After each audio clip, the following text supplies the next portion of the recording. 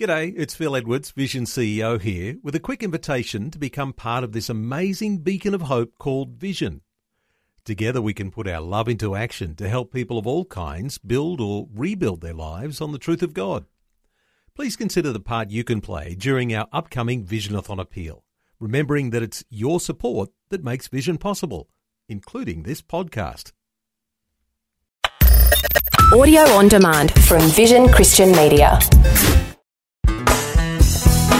Ever found yourself under the gun, under a whole bunch of pressure, stressed beyond words, wondering how you're going to get through the day? And someone comes alongside and through a simple act of service, they lighten your load. What a blessing, eh? Hi, I'm Bernie Diamond and welcome again to A Different Perspective. Today we're continuing with this next message in this series called Are You a Blessing or a Burden? So let's continue our journey discovering how you and I can be more of a blessing than we are a burden in the lives of the people around us. Because it's awesome to be a blessing. It's awesome to see the impact for good that we can have in people's lives. The problem is that sometimes we just don't think of the little things we can do. Sometimes we don't know what we can do, nor do we realize the impact that just the smallest blessing can have in someone else's life. And sometimes we're more of a burden than a blessing because of our lack of maturity. And it's that last one that we're going to check out right now because it's really important. None of us likes to think of ourselves as being immature, but the reality is that we all have some growing up to do somewhere in our makeup. We all have room to learn and to grow and to develop into more mature, effective, loving, helpful people, right? I know I certainly do. And so today, I want to explore just one area of immaturity, and it's in the area of serving others. And what I mean by that is doing the practical things that we can do to help them to make their lives better. And learning to serve others is something that some of us aren't so good at. I remember when I was young, growing up in my parents' house, there was just mum and dad and my sister and me. Now, Corrie, my sister, is 2 years older than me, so she was my big sister, and she was a pretty good big sister too. But you know what it's like in a family. Brother and sister, they're always competing against one another. You compete for attention, you compete for food. I mean, you have to make sure you get the biggest slice of cake that's just the tiniest bit bigger than the other one. Not necessarily because you like the cake or you need it or you want to eat it, but you just don't want your big sister to get more than you. You remember those silly childhood games? It doesn't matter how much our parents try to divide things equally, we always manage to find something to compete about. And one of the areas in which I distinctly remember competing is making sure that I didn't do more of the chores than Corrie did. Heaven forbid that I should spend 30 seconds more helping with the washing up after dinner than she did. That would be completely unthinkable. And so as children, we make it our life's objective to do as little around the house as we possibly can. But our parents' role is to teach us to grow up and become more responsible and to do things around the house, not because we're told to or forced to or threatened with punishment if we don't do it, but because we see that the bin in the kitchen is full and we just go and empty it because it needs emptying. That's why giving children chores around the house that they have to do no matter whether they feel like it or not, they have time to do it, no matter whether they're tired or not, no matter whether they're feeling a bit off colour today or not, is such an incredibly important thing to do.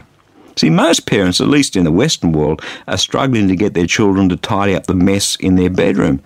But what I'm talking about here goes way beyond that. It's about helping them to grow up and become effective adults by serving other people. If I see an adult, young or old, who's trying to do the least they possibly can get away with, then I look at that and say there is a sure sign of immaturity. That person, in a practical sense, is being more of a burden than a blessing. They're taking more than they're giving. But let's flip that over the other way. If I see an adult who sees something that needs doing and just goes and does it because it needs doing and because it's going to lighten someone else's load, then that is a sure and certain mark of maturity.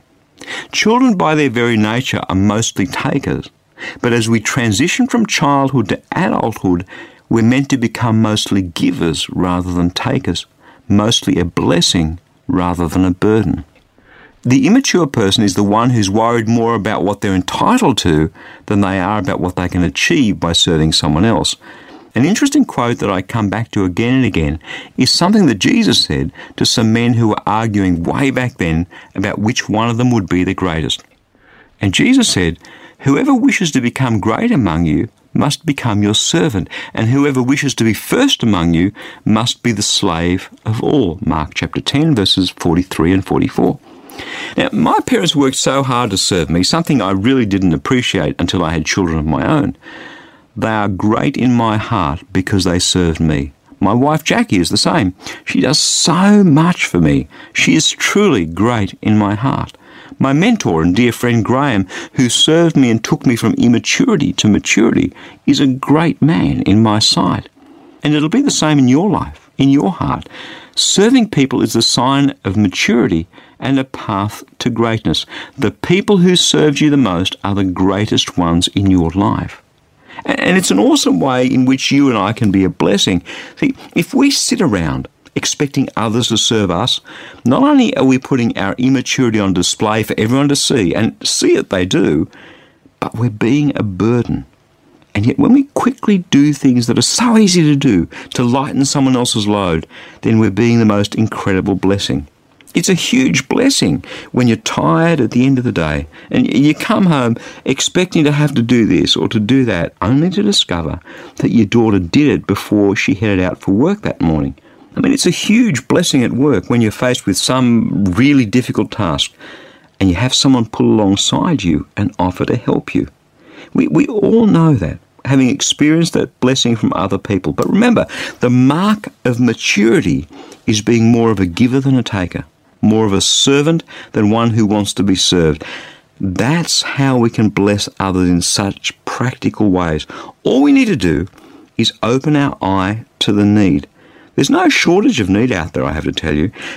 Anybody that you know, there are some things that you can do for them that's going to lighten their load. It'll vary from person to person. It'll be different. Some of it will require a lot of work and a lot of sacrifice.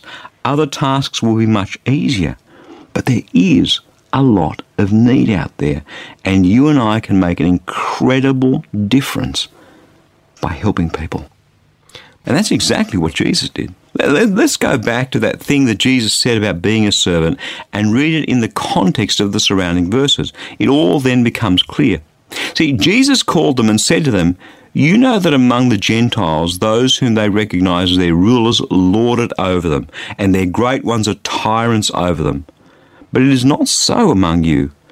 Whoever wishes to be great among you must be your servant. Whoever wishes to be first among you must be the slave of all. For the Son of Man came not to be served, but to serve, and to give his life as a ransom for many." Mark chapter 10, verses 42 to 45. See, he puts this whole servanthood thing into context. There he is, the Son of God, who came not to be served on hand and foot, but to serve. And not just to wait on tables, not just to stand up and preach amazing sermons, not just to wash his disciples' feet, all of which he did, but to be beaten and nailed to a cross and to die for you and me. No greater love has any man than to lay down his life for a friend.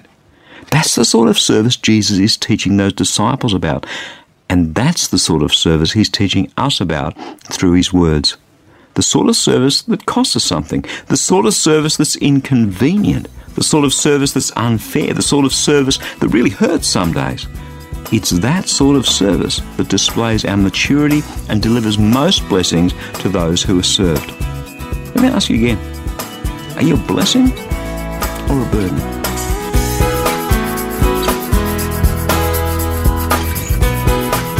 Hey, social media is a great way to stay connected to your friends and the world around you. And we'd like to invite you to be part of the Christianity Works community. The Christianity Works community is full of daily thoughts and devotions and inspirations, so no matter what kind of day you're having, you can be encouraged. If you're on Facebook, search for the Christianity Works page and like us. When you do, you'll see some encouragement from your friends and community at Christianity Works, including free booklet downloads from time to time. But more than that, It's a library of thoughts and verses that you can share with your friends and family. So we'll be sharing God's Word together. It's a great way to share the good news of Jesus amongst all the chaos. Amen? So, like Christianity Works on Facebook, be encouraged and blessed, and share some of that with your friends as well. I pray that your heart will be touched and transformed as you draw ever closer to Jesus through His Word. I'm Bernie Diamond, and I'll catch you again same time tomorrow with a different perspective.